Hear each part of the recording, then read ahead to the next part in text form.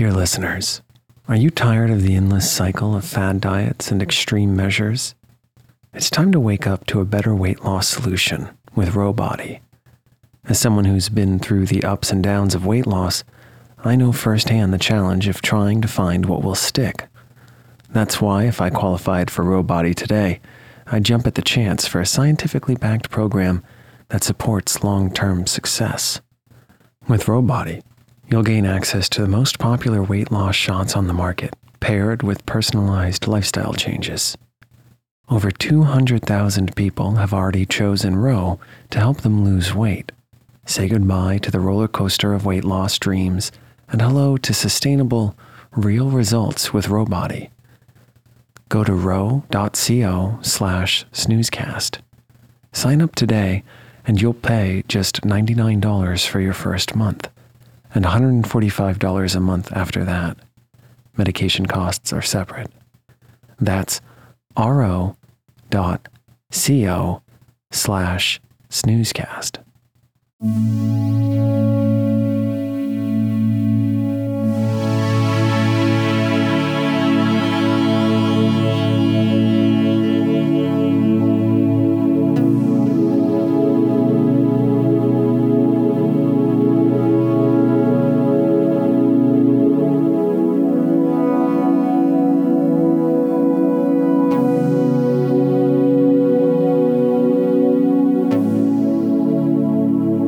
Snoozecast, the podcast designed to help you fall asleep.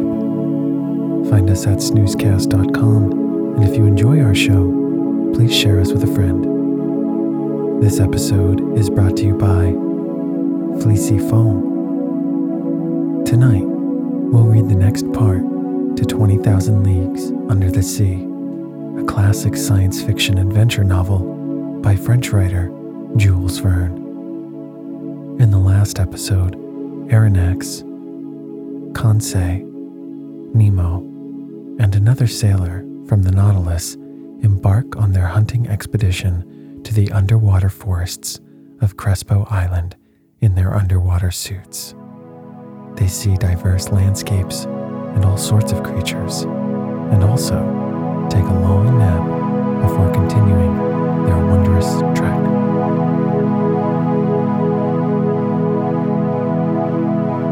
Let's get cozy. Close your eyes. Relax your body into the softness of your bed. Now, take a few deep breaths.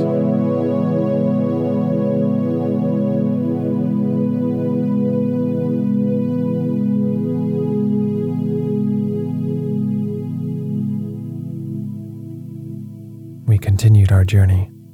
For 1 hour, a plain of sand lay stretched before us. Sometimes it rose to within 2 yards and some inches of the surface of the water. I then saw our image clearly reflected, drawn inversely, and above us appeared an identical group reflecting our movements and our actions. In a word, like us in every point, except they walked with their heads downward and their feet in the air. Another effect I noticed, which was the passage of thick clouds which formed and vanished rapidly. But on reflection, I understood that these seeming clouds were due to the varying thickness of the reeds at the bottom, and I could even see the fleecy foam which their broken tops multiplied on the water, and the shadows of large birds passing above our heads, whose rapid flight I could discern on the surface of the sea. For 2 hours we followed these sandy plains, then fields of algae very disagreeable to cross. Candidly, I could do no more when I saw a glimmer of light, which for half a mile broke the darkness of the waters. It was the lantern of the Nautilus. Before 20 minutes were over, we should be on board, and I should be able to breathe with ease, for it seemed that my reservoir supplied air very deficient in oxygen. but I did not reckon on an accidental meeting which delayed our arrival for some time. I had remained some steps behind when I presently saw Captain Nemo coming hurriedly towards me. With his strong hand, he bent me to the ground, his companion doing the same to Conseil. At first, I knew not what to think of this sudden attack, but I was soon reassured by seeing the captain lie down beside me and remain immovable. I was stretched on the ground, just under the shelter of a bush of algae, when, raising my head, I saw some enormous mass, casting phosphorescent gleams, pass blusteringly by. I recognized two formidable sharks with enormous tails and a dull, glassy stare, the phosphorescent matter ejected from holes pierced around the muzzle. I did not know whether Conseil stopped to classify them. For my part, I noticed their silver bellies and their huge mouths bristling with teeth from a very unscientific point of view. Happily, the creatures do not see well. They passed without seeing us, brushing us with their brownish fins. Half an hour after, guided by the electric light, we reached the Nautilus. The outside door had been left open, and Captain Nemo closed it as soon as we had entered the first cell. He then pressed a knob. I heard the pumps working in the midst of the vessel.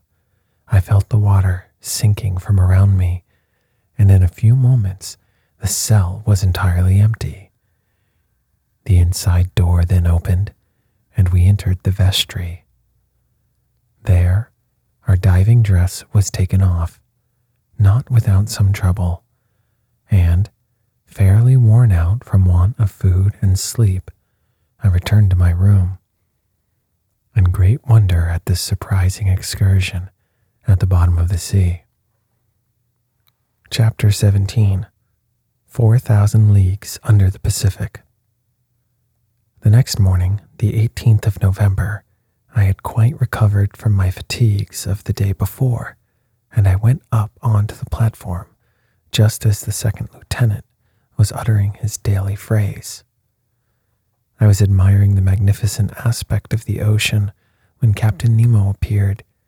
He did not seem to be aware of my presence and began a series of astronomical observations.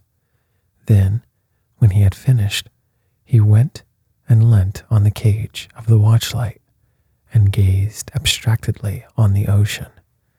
In the meantime, a number of the sailors of the Nautilus, all strong and healthy men, had come up onto the platform.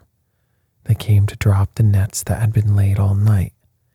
These sailors were evidently of different nations, although the European type was visible in all of them. I recognized some unmistakable Irishmen, Frenchmen, some Sclavs, and a Greek. They were civil, and only used that odd language among themselves, the origin of which I could not guess, neither could I question them. The nets were hauled in.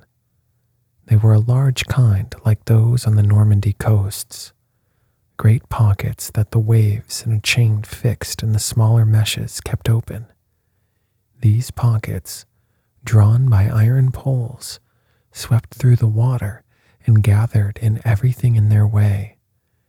That day, they brought up curious specimens from those productive coasts.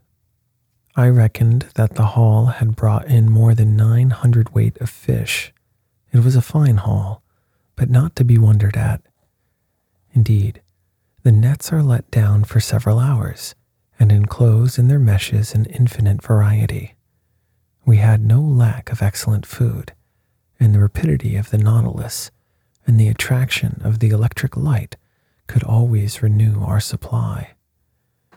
These several productions of the sea were immediately lowered through the panel to the steward's room, some to be eaten fresh and others pickled.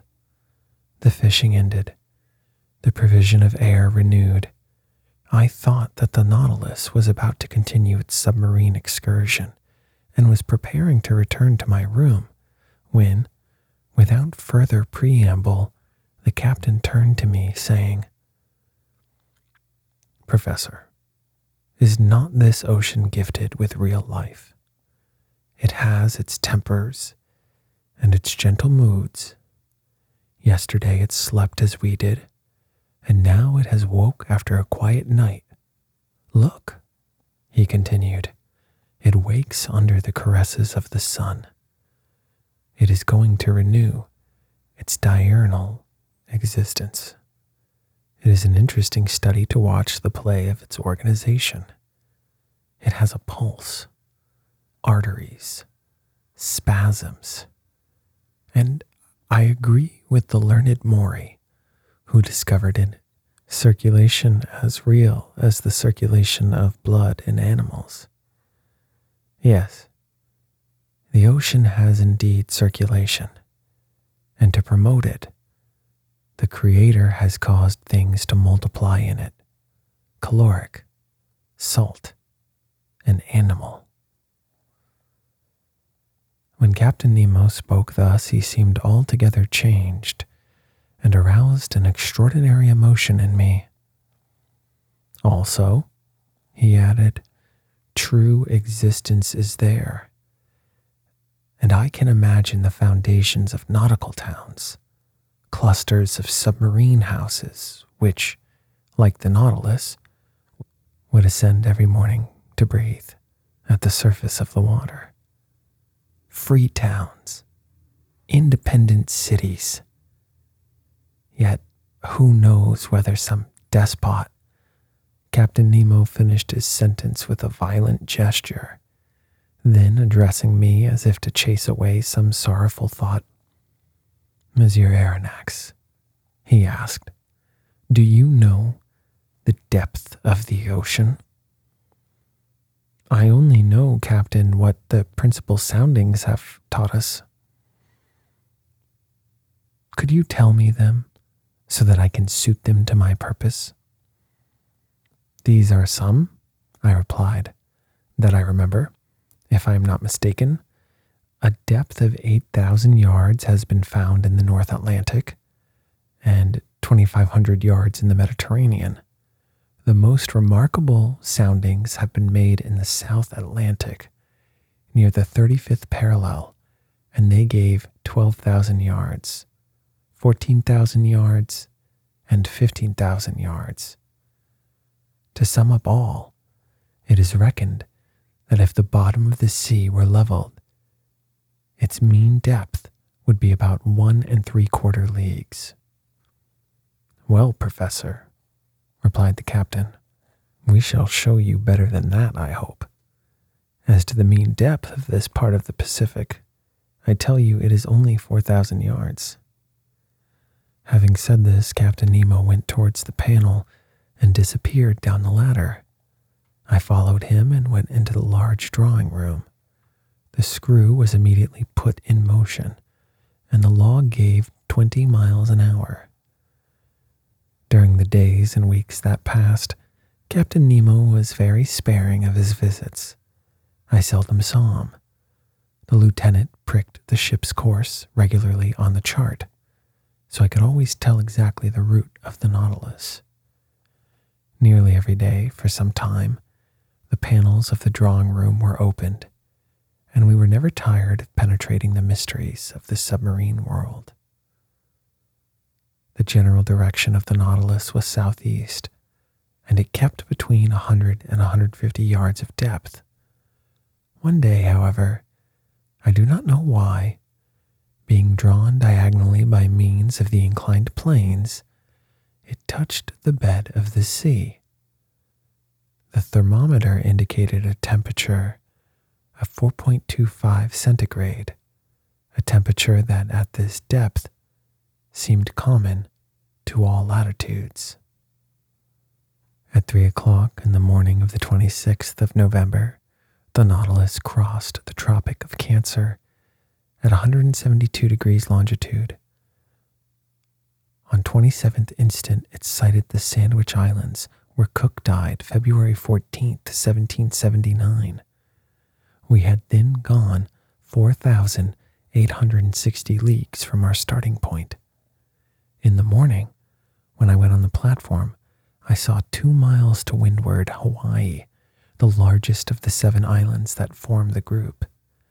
I saw clearly the cultivated ranges and the several mountain chains that run parallel with the side, and the volcanoes that overtop Mauna Kea, which rise 5,000 yards above the level of the sea. Besides other things that nets brought up, were several flabellaria and graceful polypi that are peculiar to that part of the ocean. The direction of the Nautilus was still to the southeast. It crossed the equator December 1st in 142 degrees longitude, and on the 4th of the same month, after crossing rapidly and without anything in particular occurring, we sighted the Marquesas group. I saw 3 miles off Martin's Peak in Nuka Hiva, the largest of the group that belongs to France. I only saw the woody mountains against the horizon because Captain Nemo did not wish to bring the ship to the wind.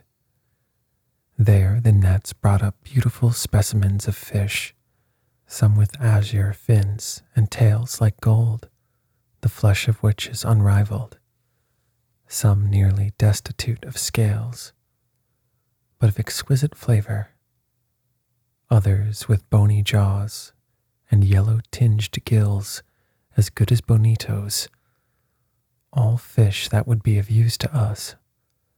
After leaving these charming islands, protected by the French flag, from the 4th to the 11th of December, the Nautilus sailed about 2,000 miles. During the daytime of the 11th of December, I was busy reading in the large drawing room. Ned Land and Conseil watched the luminous water through the half-open panels. The Nautilus was immovable. While its reservoirs were filled, it kept at a depth of 1,000 yards, a region rarely visited in the ocean, and in which large fish were seldom seen. I was then reading a charming book by Jean Mace, The Servants of the Stomach, and I was learning some valuable lessons from it when Conseil interrupted me. "Will Master come here a moment?" he said in a curious voice. "What is the matter, Conseil?" "I want Master to look." I rose, went, and leaned on my elbows before the panes and watched. In a full electric light, an enormous black mass, quite immovable, was suspended in the midst of the waters. I watched it attentively, seeking to find out the nature of this gigantic cetacean. But a sudden thought crossed my mind. "A vessel," I said, half aloud. "Yes," replied the Canadian, "a disabled ship that has sunk perpendicularly." Ned Land was right. We were close to a vessel of which the tattered shrouds still hung from their chains. The keel seemed to be in good order, and it had been wrecked at most some few hours. 3 stumps of masts, broken off about 2 feet above the bridge, showed that the vessel had had to sacrifice its masts, but, lying on its side, it had filled, and it was heeling over to port. This skeleton of what it had once been was a sad spectacle as it lay lost under the waves. However, the Nautilus, turning, went round the submerged vessel, and in one instant I read on the stern, "The Florida Sunderland." Chapter 18. Vanikoro. As long as it went through more frequented waters, we often saw the hulls of shipwrecked vessels that were rotting in the depths, and deeper down cannons, bullets, anchors, chains, and 1,000 other iron materials eaten up by rust. However, on the 11th of December, we sighted the Pomotu Islands, the old dangerous group that extend over a space of 500 leagues at east-southeast to west-northwest. This group covers an area of 300 square leagues, and it is formed of 60 groups of islands, among which France exercises sway. These are coral islands, slowly raised but continuous, created by the daily work of polypi. Then this new island will be joined later on to the neighboring groups, and a fifth continent will stretch from New Zealand, and from thence to Marquesas. One day, when I was suggesting this theory to Captain Nemo, he replied coldly, "The Earth does not want new continents, but new men." Chance had conducted the Nautilus toward the island of Clermont, one of the most curious of the group, that was discovered in 1822 by Captain Bell of the Minerva. I could study now the system to which are due the islands in this ocean. Madrepores, which must not be mistaken for corals, have a tissue lined with a calcareous crust, and the modifications of its structure have induced Monsieur Edwards, my worthy master, to class them into 5 sections. The animalcule that the marine polypus secretes live by millions at the bottom of their cells. Their calcareous deposits become rocks, reefs, and large and small islands. Here they form a ring surrounding a little inland lake that communicates with the sea by means of gaps. There they make barriers of reefs like those on the coasts of New Caledonia and the various Pomoton Islands. In other places, like those at Reunion and at Maurice, they raise fringed reefs, high, straight walls near which the depth of the ocean is considerable. Some cable lengths off the shores of the island of Clermont, I admired the gigantic work accomplished by these microscopical workers. These polypi are found particularly in the rough beds of the sea near the surface, and consequently it is from the upper part that they begin their operations, in which they bury themselves by degrees with the debris of the secretions that support them. Such is, at least in Darwin's theory, who thus explains the formation of the atolls, a superior theory, to my mind, to that given of the foundation of the madreporical works, summits of mountains or volcanoes that are submerged some feet below the level of the sea. I could observe closely these curious walls, for perpendicularly they were more than 300 yards deep, and our electric sheets lighted up this calcareous matter brilliantly. Replying to a question Conseil asked me as to the time these colossal barriers took to be raised, I astonished him by telling him that learned men reckoned it about the 1/8 of an inch in 100 years. Towards evening, Clermont was lost in the distance, and the route of the Nautilus was sensibly changed, and having crossed the Tropic of Capricorn in 135 degrees longitude, it sailed west-northwest, making again for the tropical zone.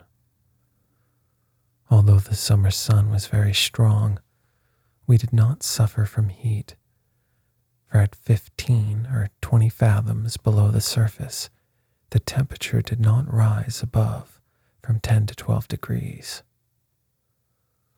On the 15th of December, we left to the east the bewitching group of of the Societies and the graceful Tahiti, queen of the Pacific. I saw in the morning, some miles to the windward, the elevated summits of the island. These waters furnished our table with excellent fish, mackerel, bonitos, and some varieties of a sea serpent. On the 25th of December, the Nautilus sailed into the midst of New Hebrides discovered by Quiros in 1606 and that Bougainville explored in 1768, and to which Cook gave its present name in 1773. This group is composed principally of 9 large islands that form a band of 120 leagues, north-north-south to south-southwest, between 15 degrees and 2 degrees south latitude, and 164 degrees and 168 degrees longitude. We passed tolerably near the island of Oro, that at noon looked like a mass of green woods, surmounted by a peak of great height. That day being Christmas Day, Ned Land seemed to regret sorely the non-celebration of Christmas. I had not seen Captain Nemo for a week, when on the morning of the 27th, he came into the large drawing room, always seeming as if he had seen you 5 minutes before. I was busily tracing the route of the Nautilus on the planisphere. The captain came up to me, put his finger on one spot of the chart, and said this single word: Vanikoro. The effect was magical. It was the name of the islands on which Rouge had been lost. I rose suddenly. The Nautilus has brought us to Vanikoro? I asked. Yes, Professor, said the captain. And I can visit the celebrated islands? If you like, Professor. When shall we be there? We are there now. Followed by Captain Nemo, I went up onto the platform and greedily scanned the horizon. To the northeast, 2 volcanic islands emerged of unequal size, surrounded by a coral reef that measured 40 miles in circumference. We were close to Vanikoro, and exactly facing the little harbor of Vanu, situated in 16 degrees 4 minutes south latitude and 164 degrees 32 minutes east longitude. The earth seemed covered with verdure from the shore to the summits in the interior that were crowned by Mount Kapogo, 476 feet high. The Nautilus, having passed the outer belt of rocks by a narrow strait, found itself among breakers where the sea was from 30 to 40 fathoms deep. Under the verdant shade of some mangroves, I perceived some islanders who appeared greatly surprised at our approach. In the long black body moving between wind and water, did they not see some formidable cetacean that they regarded with suspicion? Just then, Captain Nemo asked me what I knew about the wreck of La Perouse.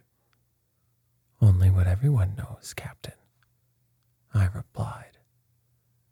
And could you tell me what everyone knows about it? He inquired, ironically. Easily. I related to him all that the last works had made known, works from which the following is a brief account.